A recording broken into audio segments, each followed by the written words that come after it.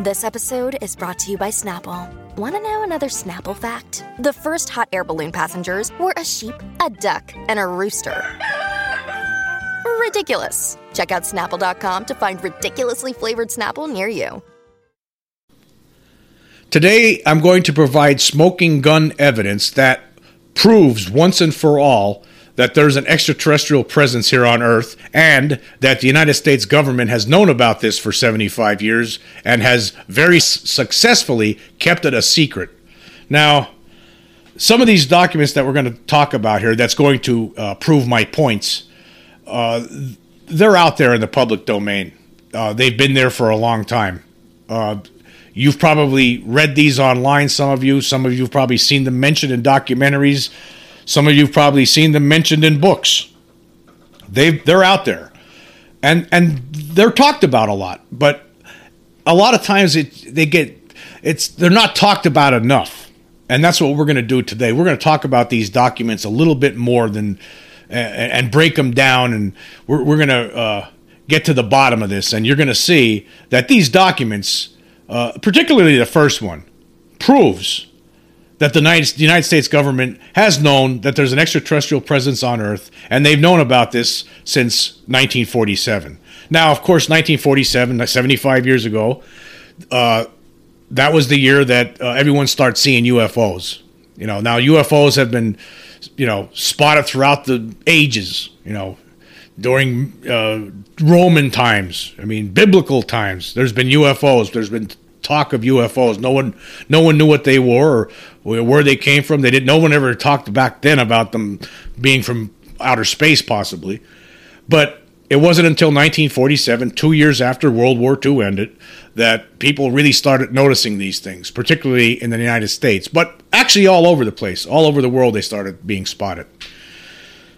But so in 1947, June of 1947 was when Kenneth Arnold was flying over Washington State, and he saw 9 discs flying in formation over a mountain range, and that story became international news. It was one of the biggest stories that year. They were these objects that he saw. They floated like discs skipping off water, according to Kenneth Arnold. Now, so for the next ever since that point, there's been reports of flying saucers and weird craft in the sky ever since. It's always been ever since 1947 we've been talking about this, and there's still no answers from the officials who are supposed to provide us answers. They've been keeping secret about this. Now, of course, a lot of us believe, including me, that in early July of 1947, a flying saucer crashed in the desert outside of Roswell, New Mexico, and the United States government came in and basically at first admitted it, that they captured a flying saucer, but quickly changed that story and said, no, it was a weather balloon, nothing to see here. And then, of course, 30 years later, in the late 1970s, one of the top officials at Roswell, Jesse Marcel Sr., came out and told the world about it. Said, this was not a weather balloon. This was something that we've never seen before. And the materials that he saw from this crashed object were unearthly. That story, of course, stayed buried for 30 years plus. Until Jesse Marcel, the top intelligence official now, mind you, the top intelligence official in Roswell in 1947 at the only atomic bomb site in the entire planet, right? And he's the top intelligence guy, and he's telling us 30 years later that no, this was not a weather balloon. This was something that we never saw before, okay? You couldn't even bend it. You couldn't dead it.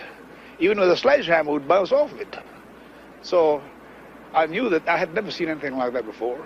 And as of now, I don't know what it was. It was not anything from this earth that I'm quite sure of. Because being an intelligence officer, I was familiar with just about all materials used in aircraft and in our air travel. This is nothing like that. It could not be. It could not have been. Now, of course, that was covered up and forgotten about. But so let's stay back in 1947. Now, there was still concerns and reports and by many people, by people in the Army Air Forces, into the 1950s, when it became the Air Force, the Army Air Force, or excuse me, just the United States Air Force. There were lots of reports by pilots, not just civilians, but by pilots. They were seeing these things all the time. But in 1947, there was a gigantic wave, and it went on for a long time. And nobody had any answers, Actually, there were answers, but they weren't provided. I mean, once that Roswell saucer crashed, that was the answer. Okay, yeah, we got the answer should have been, well, there's beings from outer space and operating these machines, and we don't know how they got there. We don't know what their intentions are. That was the answer, but that answer was kept secret from the public. It was only talked about in the highest echelons of the government at that point.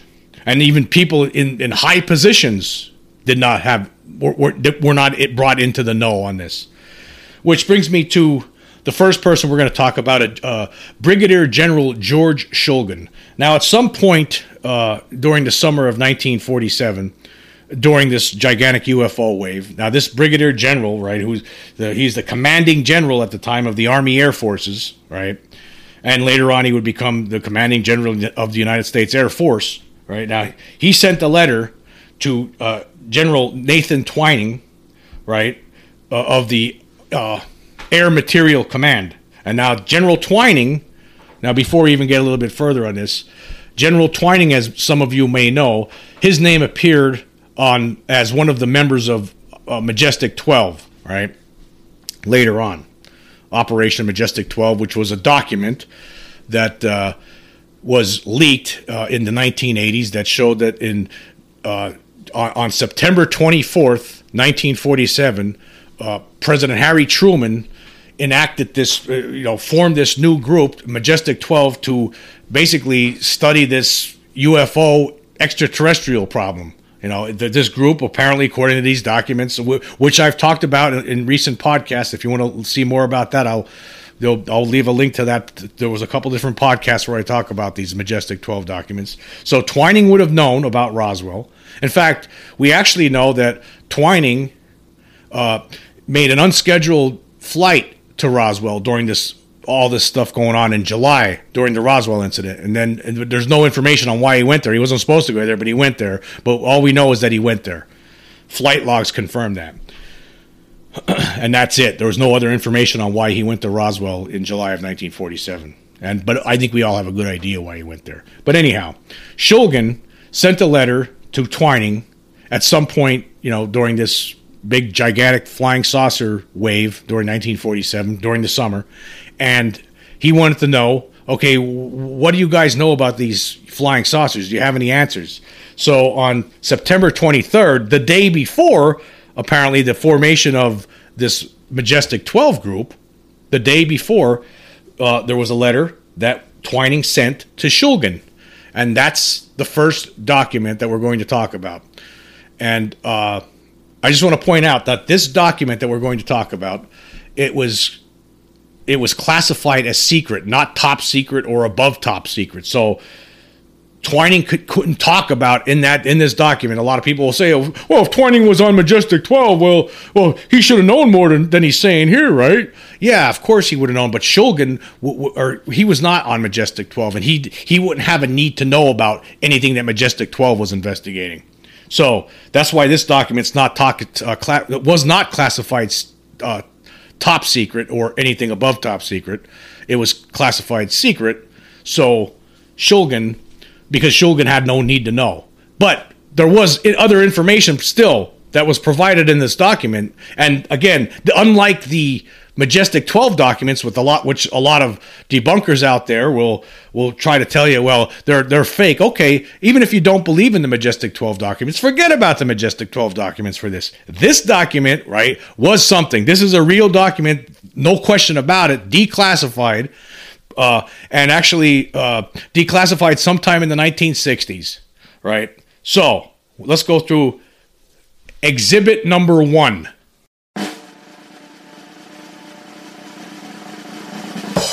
Letter from General Twining to General Shulgin. Subject Air Materiel Command opinion concerning flying discs to the Commanding General, Army Air Forces. Attention, Brigadier General George Shulgin. As requested by AC/AS2, there is presented below the considered opinion of this command concerning the so-called flying discs. This opinion is based on interrogation report data furnished by AC/AS2 and preliminary studies by personnel of T2 and Aircraft Laboratory, Engineering Division T3. This opinion was arrived at in a conference between personnel from the Air Institute of Technology Intelligence T2 Office, Chief of Engineering Division, and the Aircraft Power Plant and Propeller Laboratories of Engineering Division T-3. 2. It is the opinion that the phenomenon reported is something real and not visionary or fictitious. Okay, let's just stop there for a minute. Let me just say that again, and sit back in awe and listen to this. The phenomenon reported is something real and not visionary or fictitious. Okay, that's a top general in the United States government telling this Brigadier General Shulgin that this is real. It's real. These objects are real. Okay? Is that sinking in a little bit for you? For people out there that still don't want to believe? Or people on the fence? If you're on the fence. Okay, let's say it again. A, the phenomenon reported is something real and not visionary or fictitious. Okay, there you go. That means it's real. B, there are objects probably approximating the shape of a disc of such appreciable size as to appear to be as large as man-made aircraft. Okay, he's telling Shulgin, the objects are disc-shaped. Okay, disc-shaped. Flying saucers. Okay. C, there is a possibility that some of the incidents may be caused by natural phenomena such as meteors. Okay, now he's saying that there's only a possibility, and that there's only a possibility, mind you, that some, and only some, if in this possibility, there's a possibility that some, okay, only some of these incidents may be caused by natural phenomena such as meteors. To me, that implies that these objects are there, but there's possibly some, only possibly some might be something else, but otherwise, no, this is going on. That's what he's saying here. D, the reported operating characteristics such as extreme rates of climb, maneuverability, particularly in roll, and action which must be considered evasive when sighted or contacted by friendly aircraft and radar, lend belief to the possibility that some of the objects are controlled either manually, automatically, or remotely. Okay, now let's go through. This sentence here it's written in a way, well, people just glance over and glide over it, but actually this is saying a lot. There's a lot being stated here. They're basically saying here that these things are, when back then in 1947, when anybody in the Air Force is flying around and they see these things flying, right? They know that that these things are obviously, more advanced than anything they're flying in. I mean, because they just can't catch up to them, basically, and they're climbing to levels where their planes can't climb. So obviously, let's go through it again. The reported operating characteristics such as extreme rates of climb, maneuverability, particularly in roll, and action, which must be considered evasive when sighted or contacted by friendly aircraft and radars. Again, that part right there is saying that these things are evading them. When we get close to them, they take off at speeds that they can't keep up with, So that makes them realize, well, it says here, lend belief to the possibility that some of the objects are controlled either manually, automatically, or remotely. That's saying, okay, well, obviously there's intelligence behind these things. We get close to them, they take off. We can't get close to them. Okay, continuing. E, the apparent common description of the objects is as follows. 1. Metallic or light reflecting surface. 2. Absence of trail except in a few instances when the object apparently was operating under high performance conditions. 3. Circular or elliptical in shape, flat on bottom and domed on top. 4. Several reports of well-kept formation flights varying from 3 to 9 objects. 5. Normally no associated sound except in 3 instances a substantial rumbling roar was noted. 6. Level flight speeds normally above 300 knots are estimated. Okay, so they're basically telling you, okay, these things are metal, they're reflecting light, they mostly, most of the time don't have any sort of trail. There's an absence of trail. They're round, circular, elliptical, flat on the top, bone, just like flying saucers, like people are describing. So there you go. Okay, then let's continue. F. It is possible with the United States, within the present United States knowledge, provided extensive detailed development is undertaken, to construct a piloted aircraft which has the general description of the object in subparagraph E above, which would be capable of an approximate range of 7,000 miles at subsonic speeds. Well, as far as anybody knows, we haven't done that yet. No, we haven't. No. I think that was pipe dreaming at that point. He's saying it's only possible. He's not saying that it's possible, maybe. That's basically how it sounds to me. But anyway, G, continuing. G, any developments in this country along the lines indicated would be extremely expensive, time-consuming, and at the considerable expense of current projects, and therefore, if directed, should be set up independently of existing projects. Okay, now continuing here. H, due consideration must be given the following. Now, the next 3 points that he puts here, these are lies. And Twining knew they were lies. And we know now after 75 years that they are lies. Okay, 1, this is what due consideration must be given the following. 1, the possibility that these objects are of domestic origin, the product of some high security project not known to AC/AS2 or this command. Now that's blatantly false on its face. Okay.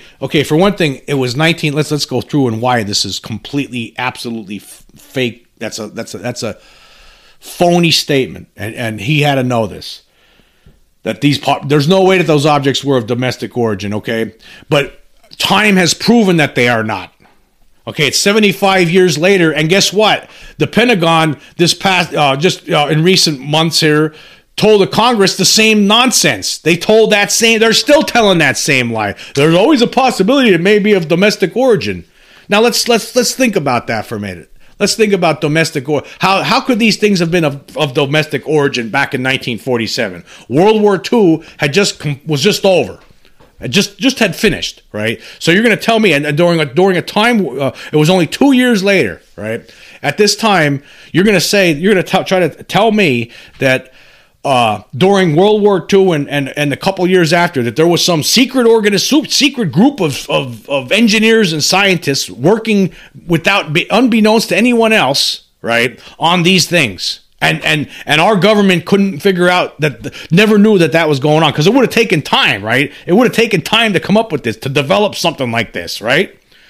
And besides that, I mean, you look at World War II, there was all this rationing and all this, from food, the gas, everything else. All the concentration at that time was winning the war in Europe and Asia. That was it. So there's no way these things are of domestic design. I mean, what kind of government, after 75 years, and they're still saying the same thing? That these things are of domestic design? Are you kidding me?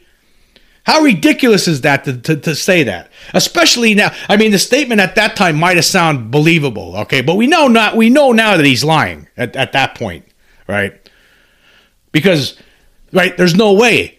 There's 75 years later. They're saying the same things. So they're still lying with the same lie 75 years later, that somebody here domestically is building these things. And these are the same objects they're talking about today. They're saying, oh yeah, well, these things that the Navy seen, the Air Force is seeing, it could be of domestic design. Somebody domestically we don't know about is doing this. Now that's nonsense. That's impossible. It's preposterous. There's just no way. It's been going on since 1947. You're going to tell me that somebody domestically in 1947 came up with these objects while World War II was raging about in Europe and Japan, right? World War II is raging on. And meanwhile, there's some secret group of engineers right under the noses of the United States military, the strongest military in the world at this time, right? Especially by 1947. And that they accomplished this feat and somehow are just flying rings around our aircraft ever since. It's impossible. You can't believe that. That's nonsense. Okay, then the second lie, number 2. He says, the lack of physical evidence in the shape of crash-recovered exhibits, which would undeniably prove the existence of these objects. Of course, this is a lie. Twining had to know about what crashed at Roswell. But again, because this document that he's sending out to Shulgin, and Shulgin, is only, classified as secret, not top secret or above, right? And Shulgin obviously has no need to know, but they have questions. And he gets some answers, right? But he can't answer this, so he has to tell a lie. He has to say, well, we don't have any evidence of any crash-recovered exhibits. That's because Shulgin or nobody else who's not part of MJ-12 are supposed to know about this. So even though now MJ-12 wasn't formed until the next day, right? That's when it was official. But all these guys that became part of MJ-12 knew and were under orders that, some people do not have a need to know. Okay, so that's a lie there. And then finally, 3, the possibility that some foreign nation has a form of propulsion, possibly nuclear, which is outside of our domestic knowledge. Okay, they're saying the same thing today. That was 75 years ago. Now, if it was, okay, now let's use our common sense here. Okay, if Russia or China back in 1947, which by the way, weren't not nearly close to us technologically at that time, not close, somewhat close, but not that close, especially Russia was just getting close to, launching its first nuclear, detonating its first nuclear bomb. Okay, but there was no other nation on Earth that was stronger and more technologically advanced than the United States in 1947. It's just a known fact. Okay. Nothing else here. Nobody else here. So this same lie that they were telling in 1947, they told just recently this past summer to Congress again. They're telling the same lie for 75 years. And let's use our common sense. If that statement is true, okay, if those objects that people have been seeing since 1947 were manufactured in Russia or China or some other country, right?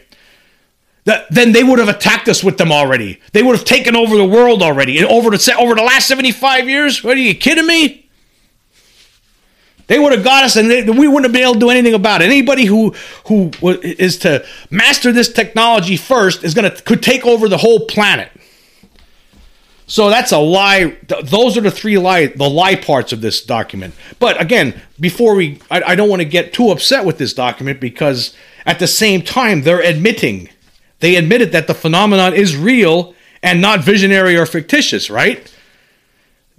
They know about these things. They exist, right? And obviously, they're something that no human is doing. No human could do. No human has this technology. If some humans did, they would have already used it. It would have became public after 75 years. There's no way it could have been maintained a secret for this long. That's because it's not people who are doing it. It's just not people as we know people, right? It's beings from other places that aren't from here. This is smoking gun evidence, folks.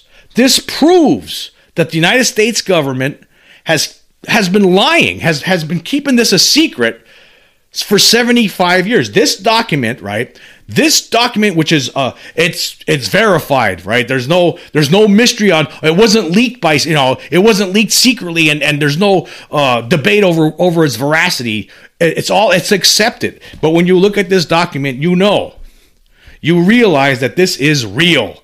And when you think about the implications of this document, the words in this document, you realize that there's an extraterrestrial presence on Earth, and the government has been keeping this a secret all these years. Okay, now let's finish up this with this document. Okay, number 3. It is recommended that A. Headquarters, Army Air Forces, issue a directive assigning a priority, security classification, and code name for a detailed study of this matter to include the preparation of complete sets of all available and pertinent data, which will then be made available to the Army, Navy, Atomic Energy Commission, JRDB, the Air Force Scientific Advisory Group, NACA, and the RAND and NEPA projects for comments and recommendations, with a preliminary report to be forwarded within 15 days of receipt of the data and a detailed report thereafter every 30 days as the investigation develops. A complete interchange of data should be effected. 4. Awaiting a specific directive, Air Materiel Command will continue the investigation within its current resources in order to more closely define the nature of the phenomenon.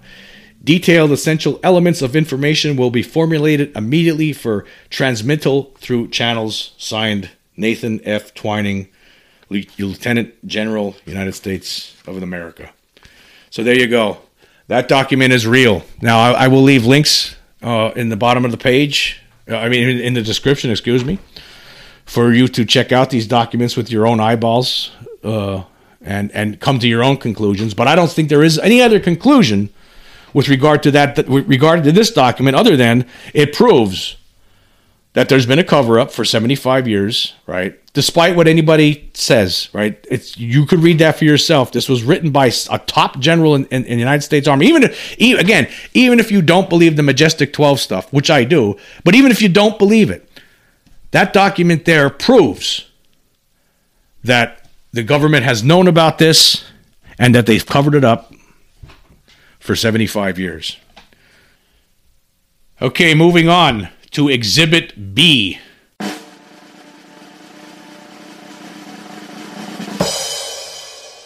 Now, the next document we're going to talk about is the Smith Memo. It's a document that was written by Wilbert B. Smith in November of 1950. Now, Wilbert B. Smith was a radio engineer with Canada's Department of Transport. And in the early 1950s, he headed Canada's investigation into UFOs called Project Magnet. Now, before Project Magnet, not long before Project Magnet, there was a memo that Mr. Smith had written. It was a top secret memo, and it did not become declassified until sometime during the 1970s. But the memo, we're going to read it right now. It's dated November 21st, 1950. Memorandum to the Controller of Telecommunications. For the past several years, we have been engaged in the study of various aspects of radio wave propagation. The vagaries of this phenomenon have led us into the fields of aurora, oceanic radiation, atmospheric radioactivity, and geomagnetism. In the case of geomagnetics, our investigations have contributed little to our knowledge of radio wave propagation as yet, but nevertheless have indicated several avenues of investigation which may well be explored with profit.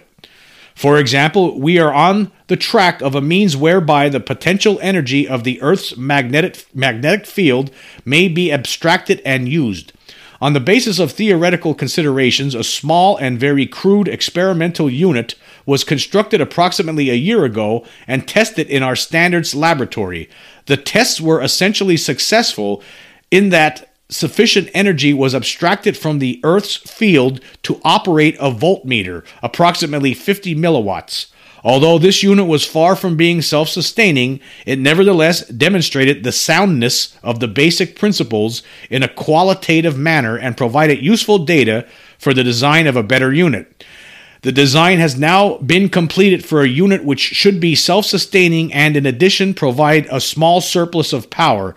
Such a unit, in addition to functioning as a pilot power plant, should be large enough to permit the study of the various reaction forces which are expected to develop.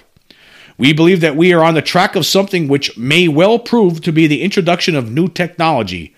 The existence of a different technology is borne out by the investigations which are being carried on at the present time in relation to flying saucers. While in Washington attending the NARS conference, 2 books were released, one titled Behind the Flying Saucers by Frank Scully, and the other Flying Saucers Are Real by Donald Kehoe. Both books dealt mostly with sightings of unidentified objects, and both books claimed that flying objects were of extraterrestrial origin and might well be spaceships from another planet. Scully claimed that the preliminary studies of one saucer that fell into the hands of the United States government indicated that they operated on some hitherto unknown magnetic principles. It appeared to me that our own work in geomagnetics might well be the linkage between our technology and the technology by which the saucers are designed and operated. If it is assumed that our geomagnetic investigations are in the right direction, the theory of operation of the saucers becomes quite straightforward, with all observed features explained qualitatively and quantitatively. I made discreet inquiries through the Canadian Embassy staff in Washington, who were able to obtain for me the following information. A. The matter is the most highly classified subject in the United States government, rating even higher than the A-bomb. B. Flying saucers exist. C. Their modus operandi is unknown, but concentrated effort is being made by a small group headed by Dr. Vannevar Bush. D. The entire matter is considered by the United States authorities to be of tremendous significance. I was further informed that the United States authorities are investigating along quite a number of the lines which might possibly be related to the saucers, such as mental phenomena, and I gather that they are not doing too well, since they indicated that if Canada is doing anything at all in geomagnetics, they would welcome a discussion with suitably accredited Canadians.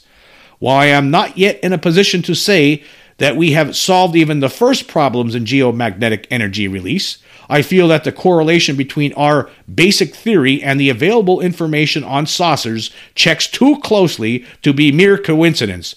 It is my honest opinion that we are on the right track and are fairly close to at least some of the answers.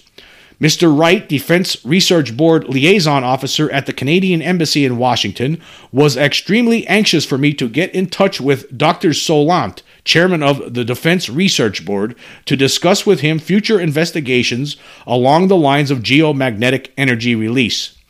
I do not feel that we have as yet sufficient data to place before Defense Research Board which would enable a program to be initiated within that organization, but I do feel that further research is necessary, and I would prefer to see it done within the framework of our own organization with, of course, full cooperation and exchange of information with other interested bodies. I discussed this matter fully with Dr. Solant, Chairman of Defense Research Board, on November 20th, and placed before him as much information as I have been able to gather to date.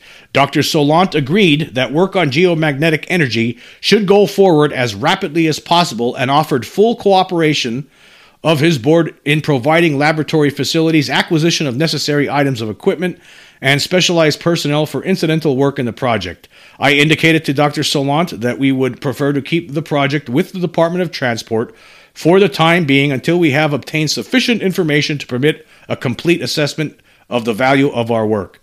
It is therefore recommended that a project be set up within the framework of this section to study this problem, and that the work be carried on a part-time basis until such time as sufficient tangible results can be seen to warrant more definitive action. Costs of the program in its initial stages are expected to be less than a few $100 and can be carried by our radio standards lab appropriation. Attached hereto is a draft of terms of reference for such a project, which, if authorized, will enable us to proceed with this research work within our own organization. Signed, W.B. Smith, Senior Radio Engineer. But again, let's go back to the highlight of this letter. Now, of course, the letter itself, I mean, you're talking, this is some scientist, he's talking very seriously about geomagnetics and trying to advance in that field. But meanwhile, he brings up that he was making discrete inquiries and in Washington, and he found out these different things, that the flying saucers do exist, right? They don't know how they're operating. There was a small group headed by Dr. Vannevar Bush, right, who happens to be, by the way, one of the names on the MJ-12 list from 1947. It's the most classified subject in the United States, rating even higher than the A-bomb. Well, why wouldn't it be? I mean, yes, of course it would be. And it was also considered by the United States authorities to be of tremendous significance. Of course it would be. But see, there you go. Now this is another one. Now this is somebody that made inquiries into this matter, a Canadian, and this document was kept secret for many years into the late 1970s, and it shows that yes, this guy received information from certain people after making some discreet inquiries, and this is the information he got. And the information shows that there's no question that they know all about it. They know that there's flying saucers. They know that they're real, and they're studying them. They don't know how they operate. They don't know what the modus operandi is, right? So they did look. This is verification, further verification, and this is again an official document. This ain't something that that everyone's claiming on whether no one's throwing out concerns that we don't know if this is real or not. No, everybody agrees it's real. It's real. Okay, it's now declassified. It was a top secret Canadian document that is now declassified, and it states clearly: flying saucers B on this memo. B, flying saucers exist. Period. There you go. Okay. And then the other, the matter is the most highly classified subject in the United States government, rating higher even than the H-bomb. That's pretty clear, right? All of this is very clear.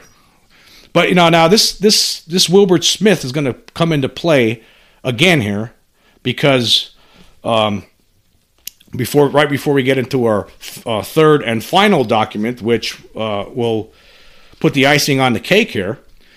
Now, in the early 1980s, there was a Canadian researcher. His name was Arthur Bray.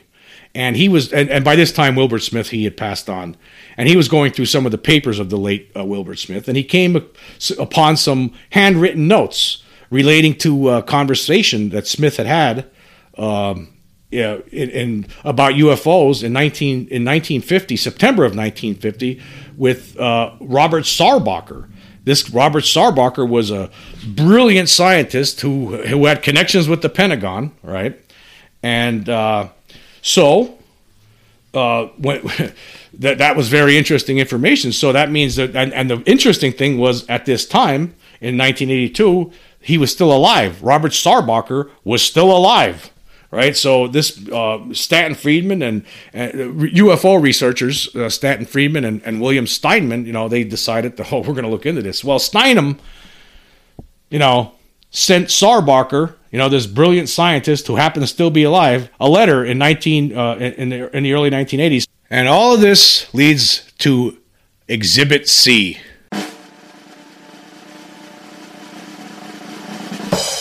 Now, this is a letter that was written by Robert Sarbacher, okay? This guy was a scientist. He was a brilliant scientist. And a UFO researcher, William Steinman, had sent him a letter asking him if he was aware of the things that Wilbert Smith had alleged in these notes. So, and on November 20, a letter dated November 29th, 1983, Sarbacher responded. And here's what it says. Dear Mr. Steinman, I am sorry I have taken so long in answering your letters. However, I have moved my office and I have had to make a number of extended trips. To answer your last question in your letter of October 14th, 1983, there is no particular reason I feel I shouldn't or couldn't answer any or all of your questions. I am delighted to answer all of them to the best of my ability. You listed some of your questions in your letter of September 12th. I will attempt to answer them as you had listed them. 1. Relating to my own experience regarding recovered flying saucers, I had no association with any of the people involved in the recovery and have no knowledge regarding the dates of the recoveries. If I had, I would send it to you. 2. Regarding verification that persons you list were involved, I can only say this. John von Neumann was definitely involved. Dr. Vannevar Bush was definitely involved. And I think Dr. Robert Oppenheimer also. My association with the Research and Development Board under Dr. Compton, during the Eisenhower administration, was rather limited, so that although I had been invited to participate in several discussions associated with the reported recoveries, I could not personally attend the meetings. I am sure that they would have asked Dr. von Braun, and the others that you listed were probably asked and may or may not have attended. This is all I know for sure. 3. I did receive some official reports when I was in my office at the Pentagon, but all of these were left there, as at that time we were never supposed to take them out of the office. 4. I do not recall receiving any photographs such as you request, so I am not in a position to answer. 5. I have to make the same reply as on number 4. I recall the interview with Dr. Brenner of the Canadian Embassy. I think the answers I gave him were the ones you listed. Naturally, I was more familiar with the subject matter under discussion at that time. Actually, I would have been able to give more specific answers had I attended the meetings concerning the subject. You must understand that I took this assignment as a private contribution. We were called $1-a-year men. My first responsibility was the maintenance of my own business activity, so that my participation was limited. About the only thing I remember at this time is that certain materials reported to have come from flying saucer crashes were extremely light and very tough. I am sure our laboratories analyzed them very carefully. There were reports that instruments or people operating these machines were also of very light weight, sufficient to withstand the tremendous deceleration and acceleration associated with their machinery. I remember in talking with some of the people at the office that I got the impression these aliens were constructed like certain insects we have observed on Earth, wherein, because of the low mass, the inertial forces involved in operation of these instruments would be quite low. I still do not know why the high order of classification has been given and why the denial of the existence of these devices. I am sorry it has taken me so long to reply, but I suggest you get in touch with the others who may be directly involved in this program. Sincerely yours, Dr. Robert Sarbacher. So there you go, folks. Additional confirmation. Additional smoking gun proof that there is an extraterrestrial presence here and that the government has known about it for a long time.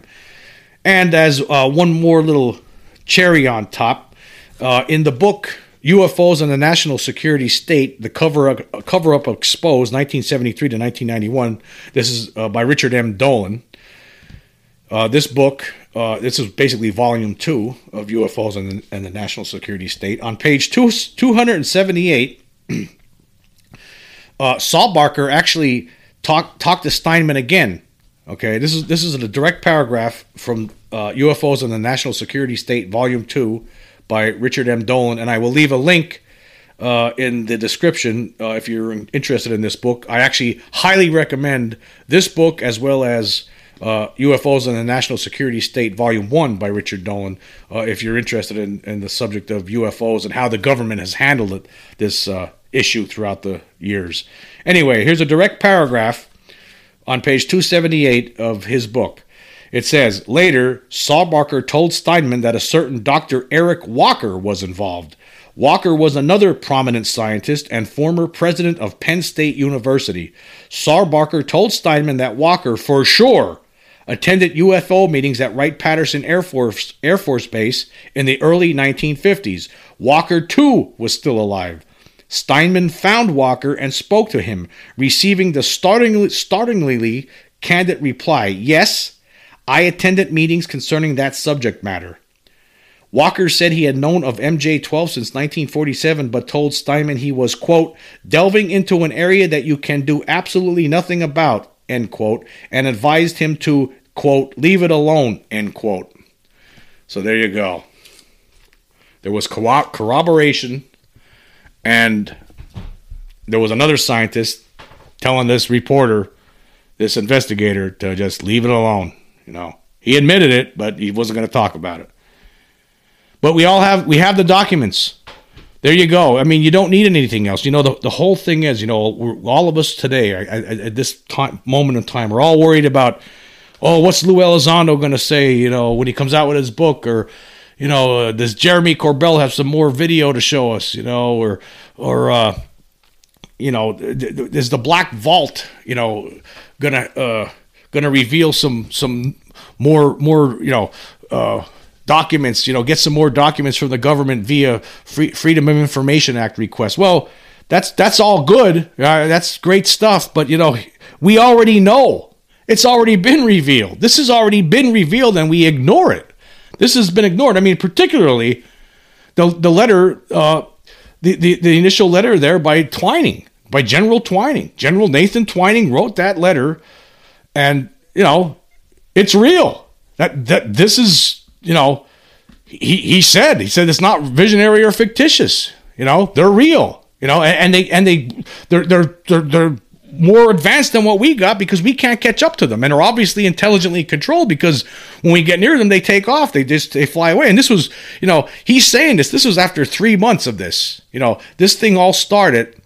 Okay, he wrote that letter. It's September 23rd, 1947. It was only going on. This whole UFO flying saucer phenomenon only was going on for 3 months by that point. But yet he had all this information. They were seeing so much of it. Pilots and military personnel and plus civilian witnesses, they were seeing so much of it. They knew. They had photographic evidence. There was the picture taken by William D. Rhodes, a guy in Phoenix, Arizona, of one of these craft that resembled pretty much the same thing that Kenneth Arnold had seen. You know, so there were pictures. They already had things in 1947. And not only that, Twining knew. There's no question. He had to know. Twining knew about Roswell. I mean, he was on the MJ-12, whether you want to believe that or not. I mean, he had to know about what happened at Roswell. I mean, we have Jesse Marcel Sr. telling us starting from 1978 until his death in the mid-'80s, saying, hey, this was no weather balloon, folks. You know, I was the top intelligence official at Roswell Army Air Force Base of the 509th Bomb Group. And I tell you, this was nothing I've ever seen before. It was unearthly. But again, we have documented evidence. None of that even matters. Even if you don't believe in Roswell or Majestic 12, you have to believe in this. These are all, you know, official documents for sure. No question. Unquestionably. And basically, Twining is saying in 1947 the same thing that the Pentagon officials were telling Congress earlier this year. So basically, all these years have gone by and they're doing the same thing. They're telling the same lies. The same lies. In the Twining memo, for instance, they're saying that there's, you know, he suggests that it could be domestic, right? We went over this before. There's no way it was domestic. There's no way it could have been domestically of domestic origin, these objects. They're still saying that today. So you're going to tell me that in 1947, somebody in the United States, right, you know, in their garage, you know, or their secret or some secret base somewhere, right, that had no connections with the government or anything else, developed flying saucers that could outrun, you know, that could fly rings around our aircraft, you know, and even we weren't even using jet fighters hardly yet. It wasn't until 1948 I mean, yes, of course, jet fighters were under development, but it really wasn't until like the later 40s till our flyers start flying them with regularity. So you're going to tell me that somebody in the United States had developed these secretly without the government knowing about it? Come on. And of course, I also believe that Twining's mention of the lack of physical evidence. Okay, of course he had a lie. Again, this was a secret memo. Like again, take note of this. Take note of that. You know, the lack of physical evidence. If you believe in Roswell, which I do, and a lot of people actually do, you would realize that Twining definitely knew about the Roswell crash. So he had a lie. But that's okay. That's okay, because even though he's lying here on some of it, we know he's telling the truth about the rest of it. And then, of course, the possibility that some foreign nation has a form of propulsion, possibly nuclear, which is outside of our domestic knowledge. Now, come on. 1947, you think Russia or China had anything close to what we had? Come on. And again, this is the same lie. Again, they're still telling. They're still telling Congress today. It's extraterrestrial, folks. It's the biggest secret of all time. It's the best kept secret of all time. And you know what? The aliens themselves, obviously, these extraterrestrials themselves, they want this secret too. It's all a big secret. The government's keeping a secret, and the aliens want to be secretive. Basically, what's going on behind the scenes here, what I believe is happening, and why this has been kept secret for 75 years, very successfully, is because, the governments, there's a race among governments, a secret race to basically develop these things, figure out how they work, figure out how you could build them and make them work just the way our visitors make them work. And there's a lot of other little things besides flying at incredible speeds and making hard right angle turns in the sky, right?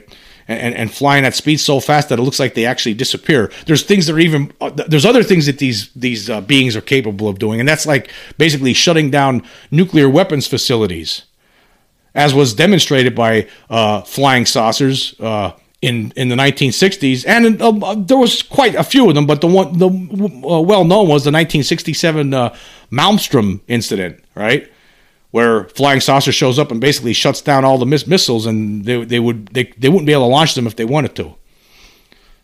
So it's in addition to having the technology to fly at tremendous speeds and silently with no sound whatsoever. Another aspect of this would be to try to reverse engineer the technology that's capable of shutting down nuclear weapon systems. Now, if the United States was able to do that, we'd be able to shut down from all these other countries, North Korea, Russia, any enemy country that has these things, we could shut them down and basically take control. We could take control of the whole world, or maybe Russia. If they figure it out before we do, let me tell you, they would take control of the whole world if they got this. They would shut down our missile systems, and they would take over the world if they had that kind of technology. But again, that's what I think is going on, and that's why they're keeping it secret. It's about military reasons. That's all it's ever been. But yes, this is absolute proof. This is a smoking gun proof. It's always been right there. We've talked about it for years.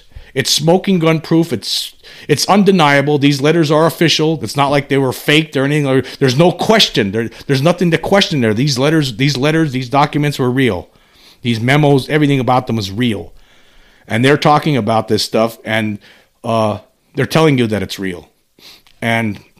Or actually, they're telling the people they're meant to be sent to that it's real. They weren't actually made for except for Sarbacher's letter, right?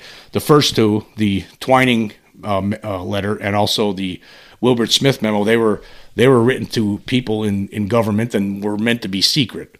Now the other letter was meant to be public, but Sarbacher apparently didn't care. He just came right out with what he knew. And he actually said there are beings, and they're built like insects from what he's heard. So they know all about it's real. That's the smoking gun proof. Well, why doesn't the mainstream media ever talk about this? Why didn't the mainstream media talk about how the Pentagon continues to lie, continues to bring in people and lie to Congress? They just lied to Congress a couple of months ago, and they're telling the same story they were telling 75 years ago. Oh, it could be domestic. It could be foreign enemies. No, it's not. It could. There's no. Okay. Let's look at it this way.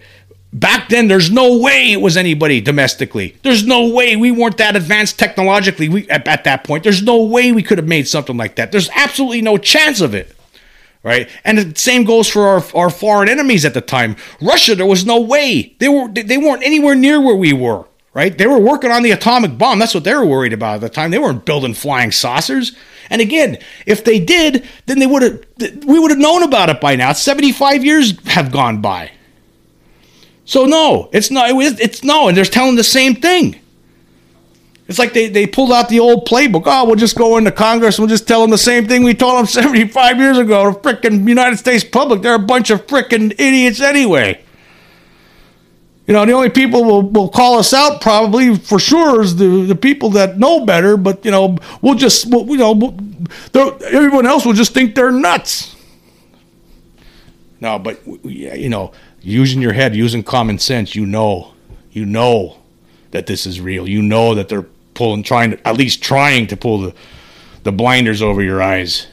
So yes, this is smoking gun evidence, folks. Smoking gun evidence, and there you go. You know, think about it. Read the documents yourselves. Read some of these books I keep talking about. UFOs and the National Security State, Volumes 1 and 2. Top Secret Magic, Operation Majestic 12, and the United States government's UFO cover-up. You know, if you want to read a really good book, you know, about Roswell, read Roswell, The Ultimate Cold Case Closed. You know, I'll leave links for these books in the description. Check them out. You know, educate yourself, because you're not going to get an education. You're not going to get enough of an education on this subject just by simply watching documentaries on TV or, you know, watching the occasional 60 Minutes interview with some Navy pilot. I mean, again, you're going to walk away unsatisfied because you're just not going to have enough information. These books that I tell you about, you get enough information from them. Right, and not only that, but we also, in addition to those books, there is evidence. There's absolute evidence. I like to see the debunkers come up with what's the debunkers' answers to these things. You know, to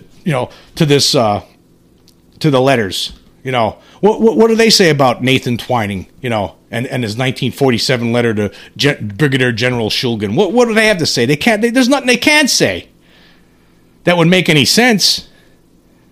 So yeah, it's over. It's a done deal already. This is a done deal. I mean, because they just told the same lie. They told the same. This is the bottom line here. The biggest point of all of this is this: they just told the same lie this year that they told in 1947. They're telling the same. I mean, it's not like they're saying, "Oh, there's no such thing as UFOs." No, they're admitting that there's things out there, but they're trying to tell you, "Oh, it could be domestic. It could be foreign." That's a lie now. We know that. It has to be a lie. It's always been a lie. It's been a lie from the beginning. Time has borne that out. Anyway, thanks for listening.